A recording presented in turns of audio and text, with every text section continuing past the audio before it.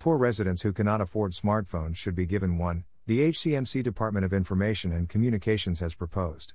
It has argued that the goal of digital transformation can be achieved only when the administration, the economy, and the society transform at the same time. To enable digitalization of the society as a whole, all citizens must be part of the transformation, Lam Din Thang, the department director, said in a proposal sent to the municipal administration. He said that little attention has been paid so far to the poor, who do not have access to smart technologies.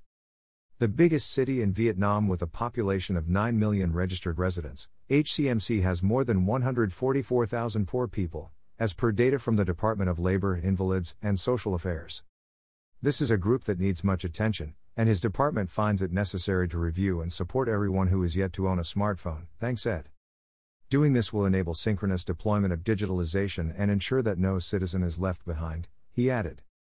The department has proposed that it collaborates with the Social Affairs Department to review all poor households and make a list of those in need of smartphones.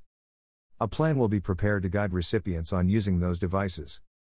Funds for the project could come from the city's budget or private investment, and recipients can pay a token price for the phones, the department has proposed.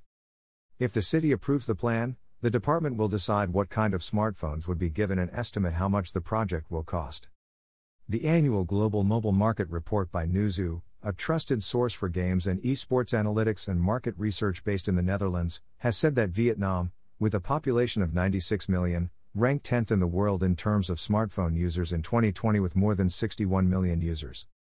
According to a survey by Global Consumer Survey by German data portal Statista, about 61.3 million smartphones were in use in Vietnam last year. By Hucon, VNexpress.net, January 11, 2022.